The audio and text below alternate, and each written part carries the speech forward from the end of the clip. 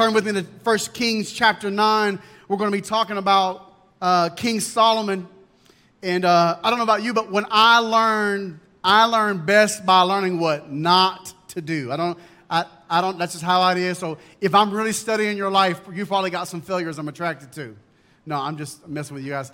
No, because failures don't really teach you. You don't want to there's a whole world full of failures. History's full of failures. I want to learn from someone who was successful and then had some failures.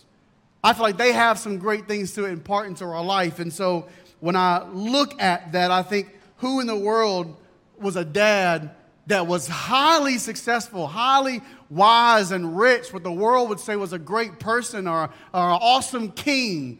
And I would want to know what he thought or how he failed. This would teach me a lot, because to me, I just think success is not repeating failures. I don't want to do what he did. And so today we're going to look at Solomon's life. Now, you guys know King Solomon was a wise man. He was the wisest one there ever was, obviously because he had a supernatural gift and wisdom. And even though he had all of that wisdom, he still yet struggled to a great degree. And so we're going to look at 1 Kings chapter 9, verse 1 through 9.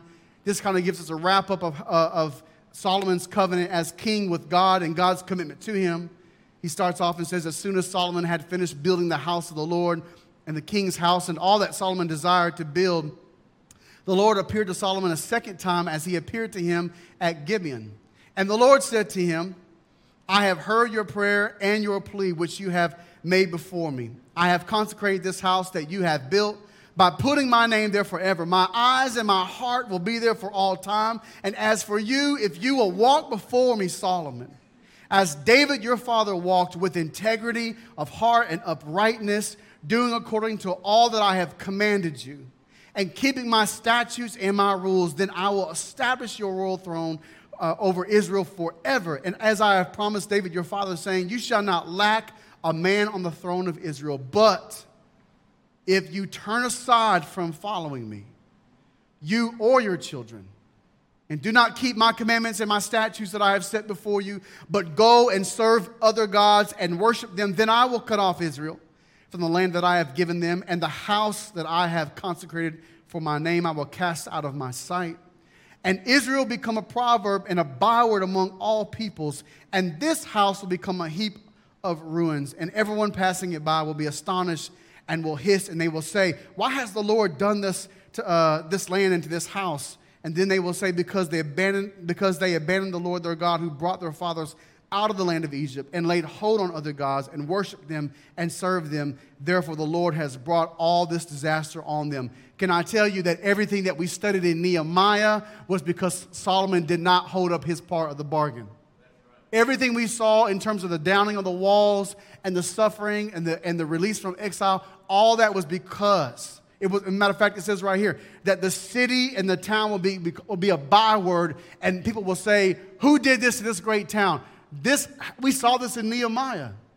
And this is where it began, was in Israel, when Solomon the king did not follow his own advice. Now that is what's crazy.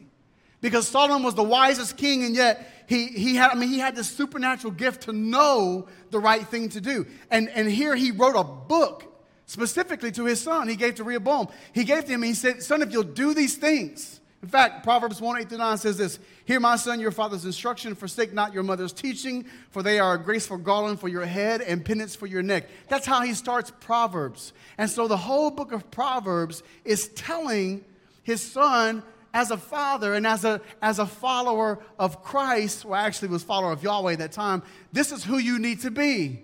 The whole book of Proverbs says to fear the Lord, honor and obey your parents, avoid sinners, seek wisdom, practice discernment, obey God's word, trust in the Lord with all your heart, honor the Lord with all your life and your substance, flee sin, protect your heart, avoid the adulterous woman and man. If it was a sister, yeah, I'm not going to get into that right now. That feels complicated already. I'm going to go ahead and move. Love and seek God, walk humbly and treat people with righteousness, commit your works to the Lord, don't pursue wine, wealth, or pleasure.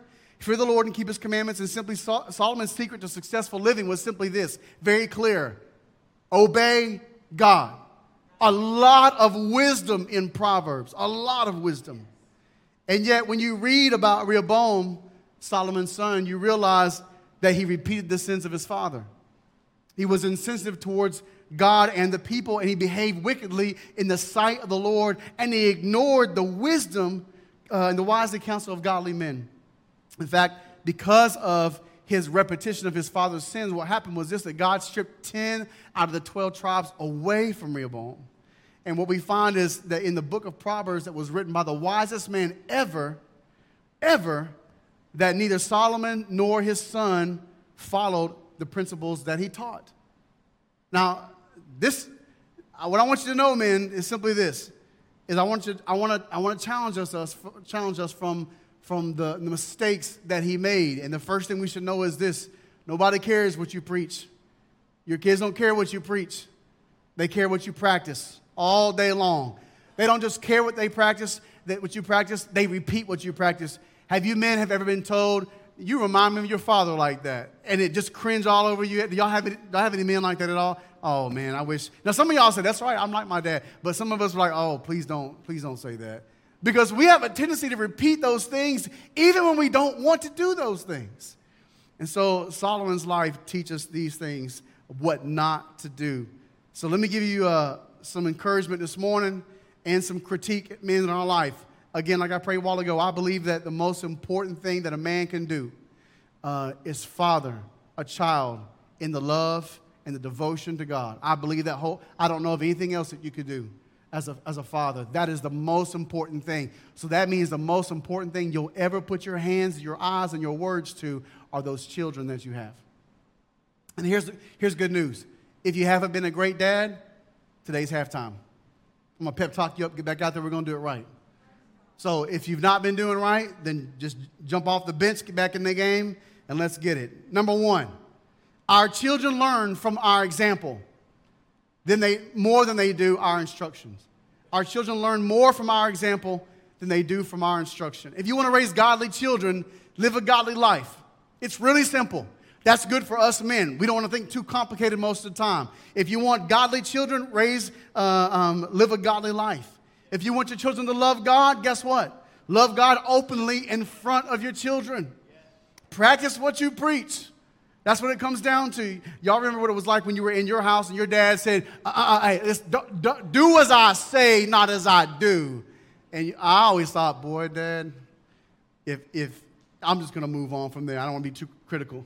But I just didn't like that. If you would show me how to be a good man, I wouldn't be such a bad son. Solomon said all the right things to his kids, to Rehoboam. He said all the right things. He knew all the right things. But the difference was he didn't do those things.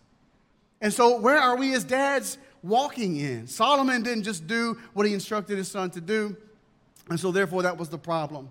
I'm just going to move on from point one and just say this. Men, it's not what we preach, it's what we practice. Remember that. Second thing is this. Guard against your ego. Let's be honest. Guard against your ego. For some crazy reason, us men, we have a tendency to want to build up an ego. I don't know why it is. The Lord just gave us that propensity for some reason. But let me just remind you what an ego is. An ego is edging God out.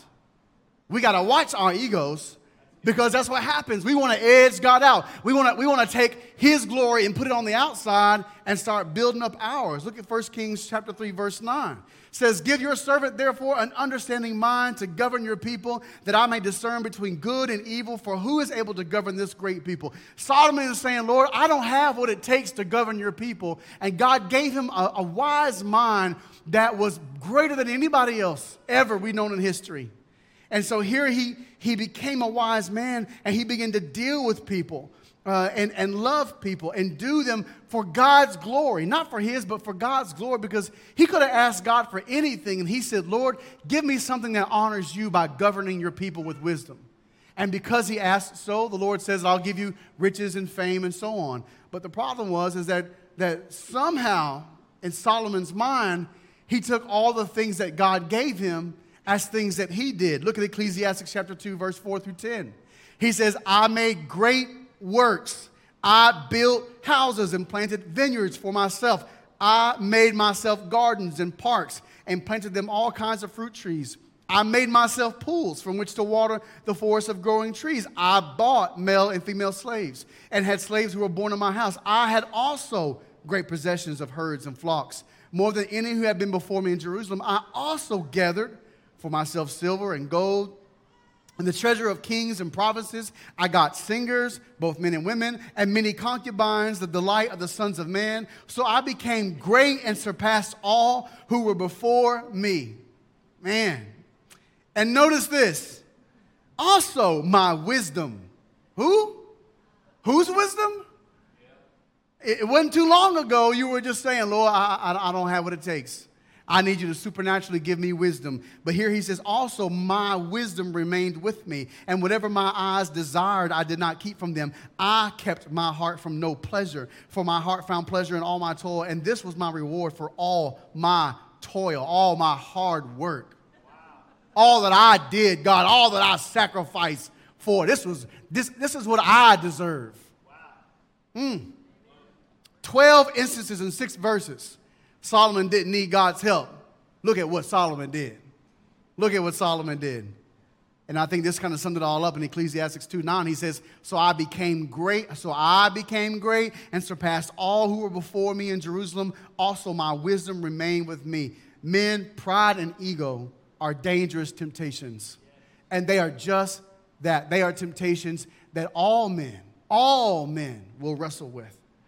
Our first step forward to failure occurs when we become preoccupied with our own ability, our own strength, our own wisdom, or talent, or expertise, our own possessions and accomplishments. We lose sight of our need and our dependence on God. This is our first step forward. And Solomon eventually, he became so consumed with himself, as we saw in this text here, that his glory became more important than God's glory. In fact, when it came to building a house, it took Solomon 13 years to build his own house. But God, he got it done 7. He spent twice as much building his house as he did building the Lord's magnificent temple. Now, I don't know if you know how much of Scripture you know, but here's what you should know is that there was never a structure, never a building so glorious like Solomon's temple. It was the grand temple. In fact, when they rebuilt the temple in Nehemiah's day that generation, it says that when Ezra went out as the prophet or the priest, they laid the foundation that the old men who remembered Solomon's glory, the old men wept because they realized the new house was nowhere near the glory of the former house. So Solomon's house, he spent building the temple was glorious, but it had nothing to do, it was nowhere near the caliber of his own personal house. I thought to myself, how do we know if we're more concerned or more consumed with God's glory? More consumed with our glory than God's glory. As men, how do we know that? How do we know that our ego is inflating without us even knowing about it? And I realized really quick is that time is the currency we use to build our kingdoms. What are you spending your time on, Dad? Scott, what are you spending your time on? Sometimes it's good just to log your week. Where am I spending my time at? Sometimes you'll be on social media too much. Sometimes you'll be thinking about that Hunt magazine too much. Sometimes you'll be thinking about your equipment, your yard, your house, your golf, whatever it might be. I'm just throwing all kinds of stones up here. I don't know if it'll hit you or not. But I just know this is that as men, we have a tendency to think about the things that we want to think about, right? Because let's be honest, this is how we de-stress, right? This is how we escape from everything else. And I do think that's important. Please, if you've heard me talk at all, you guys know I love to go fish. I'm not about to quit fishing for nothing. But I do know there's a balance in it. And that's what I pray, God. God, I need some time to myself. But at the same time, too, allow me to have balance in what I do. Don't let my time be mostly spent on me, but remind myself on who you are. Humility is God's antidote to ego. Don't edge God out. Number 3. The road to failure begins with compromise. Solomon's compromise was this. Look at 1 Kings 3:3. Solomon loved the Lord, walking in the statutes of David his father, only he sacrificed and made offerings at the high places. We see that Solomon did love God. He did love God. But if you look up a couple verses up, what we see in verse 1 is this. It says that Solomon made a marriage alliance with the Pharaoh king of Egypt, which was really a covenant. He took Pharaoh's daughter and he brought her into the city of David until he had finished building the house, his own house. So in other words, he didn't put her in the house of the Lord. He knew she didn't belong there because she was not sanctioned by Scripture to be there, because he married a foreign woman. Now, you say, no, they couldn't marry foreign women? No, they couldn't. Deuteronomy chapter 7, verse 1 through 4. I'll skip down a few verses. It says, sorry, Rachel. You shall make no covenant with them and show no mercy to them. You shall not intermarry with them, giving your daughters to the sons or taking their daughters for your sons. For they would turn away your sons from following me to serve other gods. Here's what I want you to know, is that it's so easy for us to start to compromise and relax God's standard in our relationship while loving God. Scripture said that he loved God while compromising his relationship. So it wasn't that Solomon was in backward sin. We have to pay attention, dads, that we don't compromise God's word in our life. Because we can still be loving God and still allow compromise into our heart and our life. What price tag do we have that we've placed on God's peace? Solomon said, I care more about foreign women than I do the peace of God. As we look at our lives, we got to ask ourselves, that was Solomon's compromise. But where is our compromise? Where do we say, you know what, I don't mind giving a little bit here, a little bit there, because I got a pleasure, I got a passion, I got some promotions I'm trying to chase. I'm trying to chase some possessions in life to help me feel more validated and respected, and that's what men typically seek after. I know that's what I've struggled with my whole life and probably will always be. And so I want you to understand is that it makes no difference what's happening in our buddy's life. We look at their life and see what he has, what he's doing, and we get into this compare mode. Now, I know women tend to be more prone to comparing, but men, we do a pretty good job at it too, right? What kind of trucks he got? How many miles you got on it? What you got in it? What you got in there? You know, how big is that motor on the back of your boat? You know, how fast does it go? How many fish you caught? How close to the camera was your fish when you took a picture of it? We constantly comparing. We don't say it. We don't come out with it. But it's in us. And we got to remember that we cannot compromise the truth of God's standard, regardless of how happy our buddies seem, regardless of how accepting the culture is of it, regardless of how secret the sin is, or how justifiable it may be. We cannot compromise. Sin has a price. I want to show you a very important principle here about what happens, dads, when we compromise. Look at 1 Kings chapter 11, verse 1. It says, now King Solomon loved many foreign women, along with the daughter of the Pharaoh, Moabite, Ammonite, Edomite, Sidonian, and Hittite women. Now look at verse 4. For when Solomon was old with his wives turned away his heart after other gods, and his heart was not wholly true to the Lord his God. So his hearts began to turn. He loved a foreign woman. Now his heart's starting to turn. Look at verse 6. So Solomon did what was evil in the sight of the Lord and did not wholly follow the Lord. So now he's not just compromising. Now he's doing things that are absolutely wrong. Now look at verse 7 through 8. Then Solomon built a high place for Chemosh, the abomination of Moab, and for Molech, the abomination of the Ammonites. Do you know that those two gods are the only two gods that we really see in all of Scripture that require child sacrifice? Child sacrifice. So he went from loving foreign women to sacrificing children. He went from compromising his love for God a little bit because he loved God, but he also married his first Egyptian wife, to sacrificing his children. Here's what I want you to understand, is that, dads, we have to watch our lives. Because if we make compromise, it'll be at the sacrifice of our children. It's so true. It's so paramount for us to understand that our choices in life come at the cost of our kids. And so we have to watch that because the enemy knows that. What starts off as one compromise in our life becomes a lifestyle. It becomes disobedience. And next thing you know, we're alienated from God. Number 4, the secret to finding God's favor is repentance, not sin management. I don't know about you, but one of the greatest things I love about God is that He forgives me as a dad. that I make mistakes, and that every time I don't get it right, every time I speak coarse to my children, or I make something wrong, or I don't do something right at work or with my wife, I know that I can come to a Father that says, Scott, I know it's in you to be greater. I forgive you if you repent. And so my heart should always be towards repentance. I know I'll never be perfect, but I'm not going to try to manage sin either. So as long as I'm bent on being like the heart of David that says, Lord, if you'll just forgive me and go on with it, let's get better at this. But we tend to struggle as men. We try to manage sin instead of terminating it. Can I tell you that sin is like a cockroach? You ain't trying to manage that lifestyle. One thing I've noticed around here is that living close to the cows, flies are everywhere. And can I tell you, I ain't trying to manage flies in my life. I'm trying to terminate it. Because I don't know about you, but they drive me crazy. Some of y'all are like, well, I got flies everywhere. It's just part of life, Scott. Well, not me. I don't like flies when I'm eating my food that my wife has slaved over, and I see one drop in my food. That's a difficult ethical choice for me. You know, is that broccoli? Is it pasta? Is it a fly? What is it? You know, I don't like that.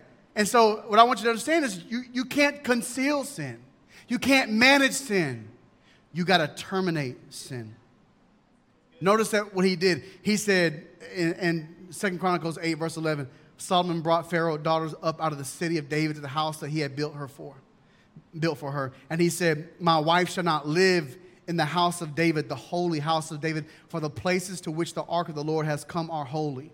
When I saw this, I realized really quick, and this affected me personally growing up, that here Solomon understands that there is a holy spiritual aspect to his life, but he has something that's not right, something that's wrong.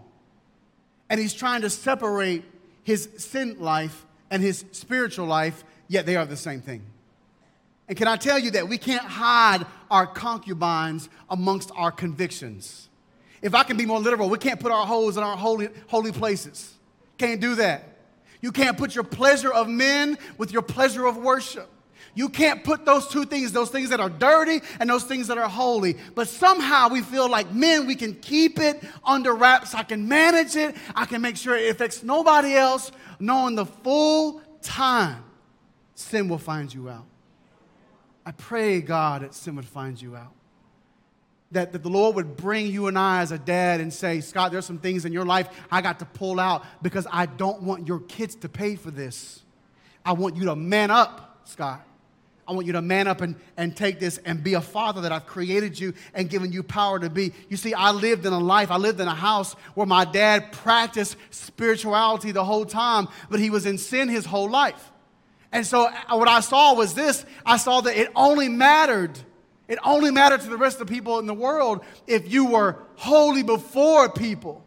But as long as you hid your sin behind closed doors, it didn't really matter at all until your kids find out what those things go on. And then I grow up not believing any man of God, not believing any word of God, not believing anything that's holy, not believing any kind of Pentecostal spiritual move of God, no prophecy. All of that stuff was a lie to me because I grew up believing that spiritual things were just sin management containers.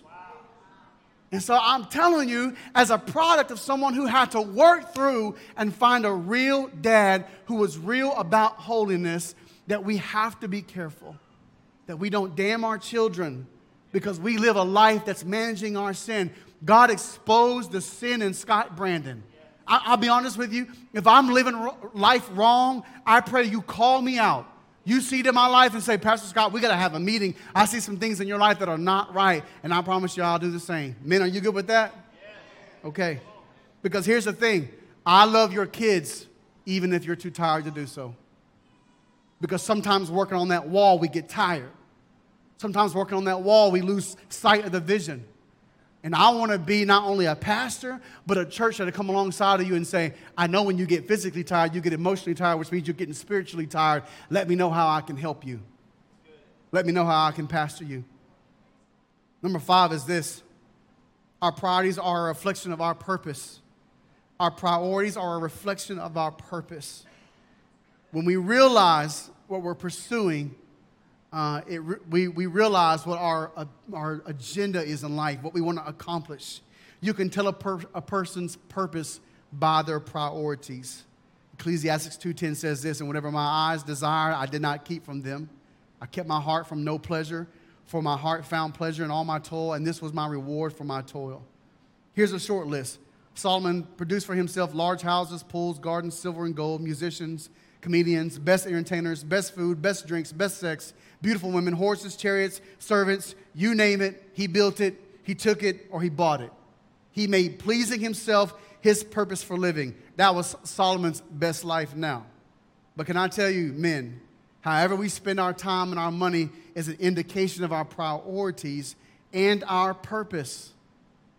Be careful that you don't redefine God's given purpose in your life. Your purpose in life is to sow truth, wisdom, grace, and love into those people you call children. That is your only purpose. Anything else you do in life, someone else can do better. Name something that you do in life that some other man can't do better. The only thing a man can't do better than you is to father your children. So do it like nobody else can. Do it knowing the Lord has commissioned you and called you and given you the exact children that He wants you to have, because He knows He is confident in your desire and your ability to please Him by raising image bearers that look like Him. Number 6, selfish living doesn't satisfy. It just doesn't. 2:11, Ecclesiastes 2:11 says this, then I considered all that my hands had done and the toil I had expended in doing it, and behold, all was vanity and a striving after the wind, and therefore nothing was to be gained under the sun. Can I tell you that Solomon was teaching us this, that an empty life or a selfish life produces emptiness. A selfish life produces emptiness. Let's not be like him, guys. We're talking about the things that we don't want to be like. Let's not be like this, that we're selfish, that we produce empty children. Here's what I know. When I'm around kids who serve, I typically find a daddy who wants to serve. When I'm around kids who love, I find daddies who love. When I'm around kids who give, I find dads who give. When I'm around kids who respect authority, I find them respecting dad's authority. And when I find kids who are content, I tend to find dads who are concerned with the least of these. You see, dads, we produce who we are.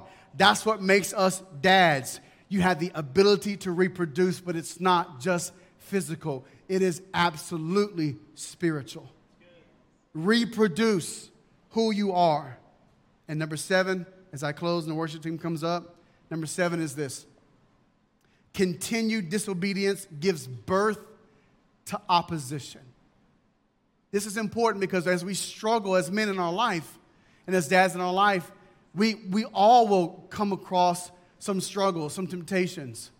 That doesn't mean you're not holy. That just means that you're a man and that you need to understand that temptation will always be here. So long as we are on this earth, we possess this flesh, temptation will always be crouching at our door. Sin will always be crouching at our door. But if we continue to be disobedient, if we continue to pursue the things that we know are wrong, like Solomon, we'll find that the Lord will bring opposition to us. And opposition to us is really the grace of God. Look at 1 Kings 11:11 says this, therefore the Lord said to Solomon, since this has been your practice, and you have not kept my covenant and my statutes that I have commanded you, I will surely tear the kingdom from you and will give it to your servant. Solomon runs against God's opposition. Why? Is God trying to punish, to bring consequence? No, not at all. The Lord wants Solomon to hear his heart. And I'll tell you this, I just know this because I've hit my head on the wall so many times. And it's simply this, is that if I don't discipline myself, my Father in heaven who loves me the most will. He will.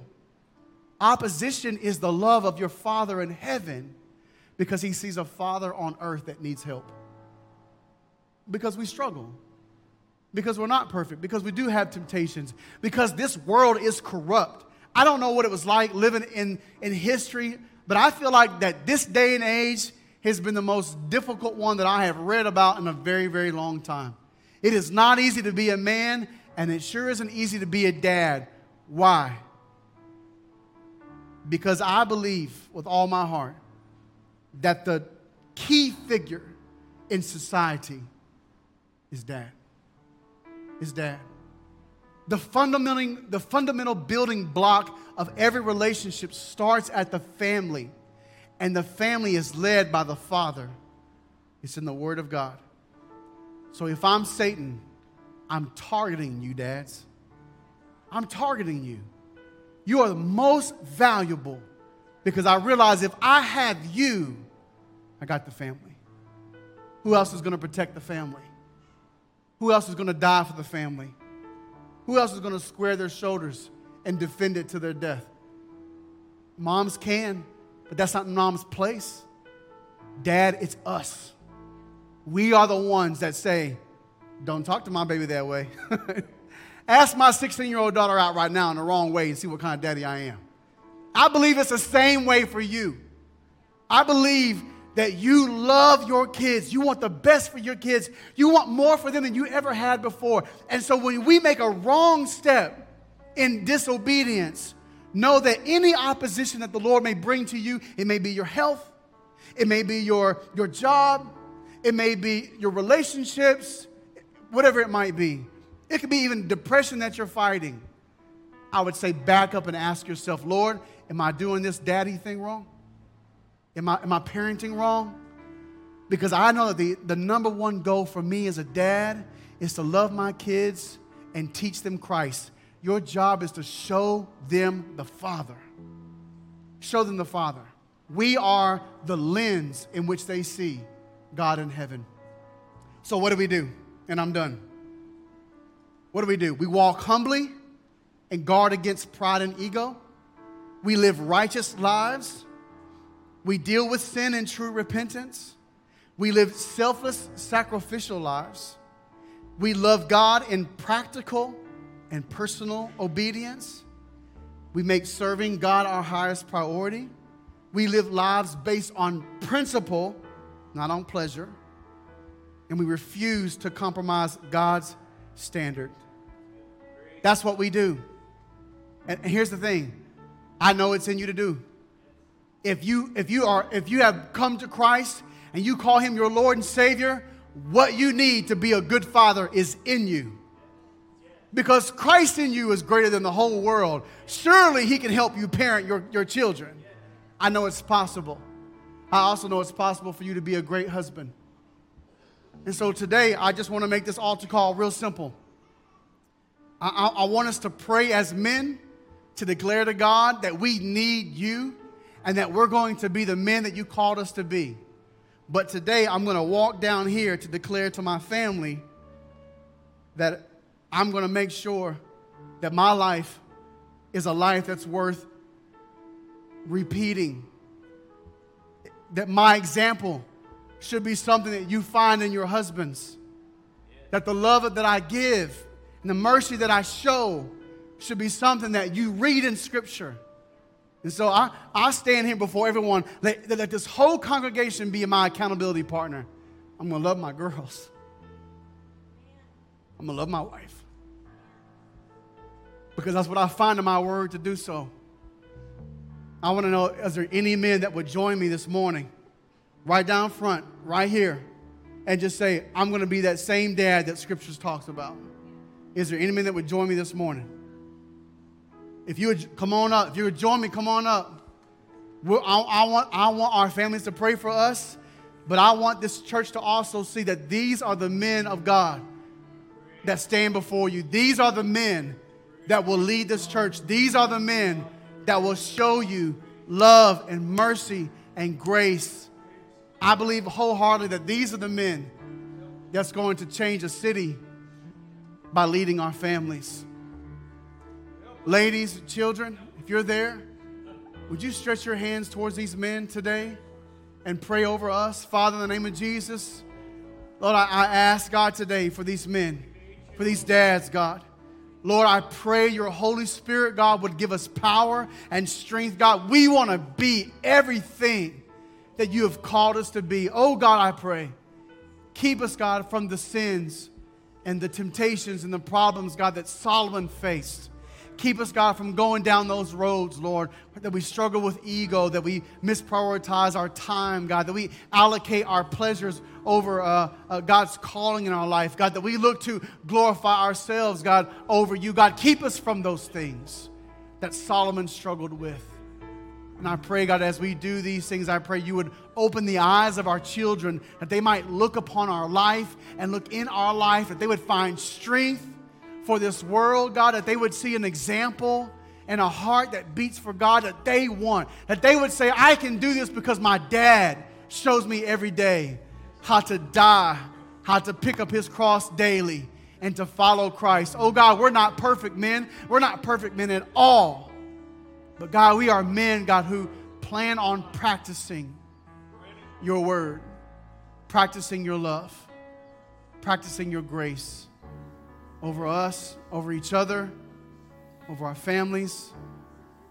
Teach us, oh Lord. I pray that the prayers of our family, God, bring strength to our lives. We pray, Father, in Jesus' name.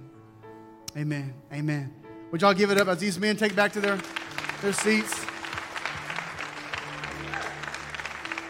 Yeah.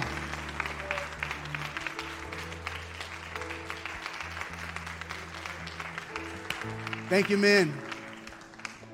Man, let me tell you, today, I want you guys to go home, enjoy your afternoon off. It's 11:18. I don't know you'll ever see this again. But I believe in two things on Father's Day. I've told some of you this already, a big breakfast and a big nap, all right? So go have you a great lunch. Men, listen to me. Sometimes it feels like I might be a bit harsh in my words, but here's what I want you to know about your pastor. I'll run in front of you all day long.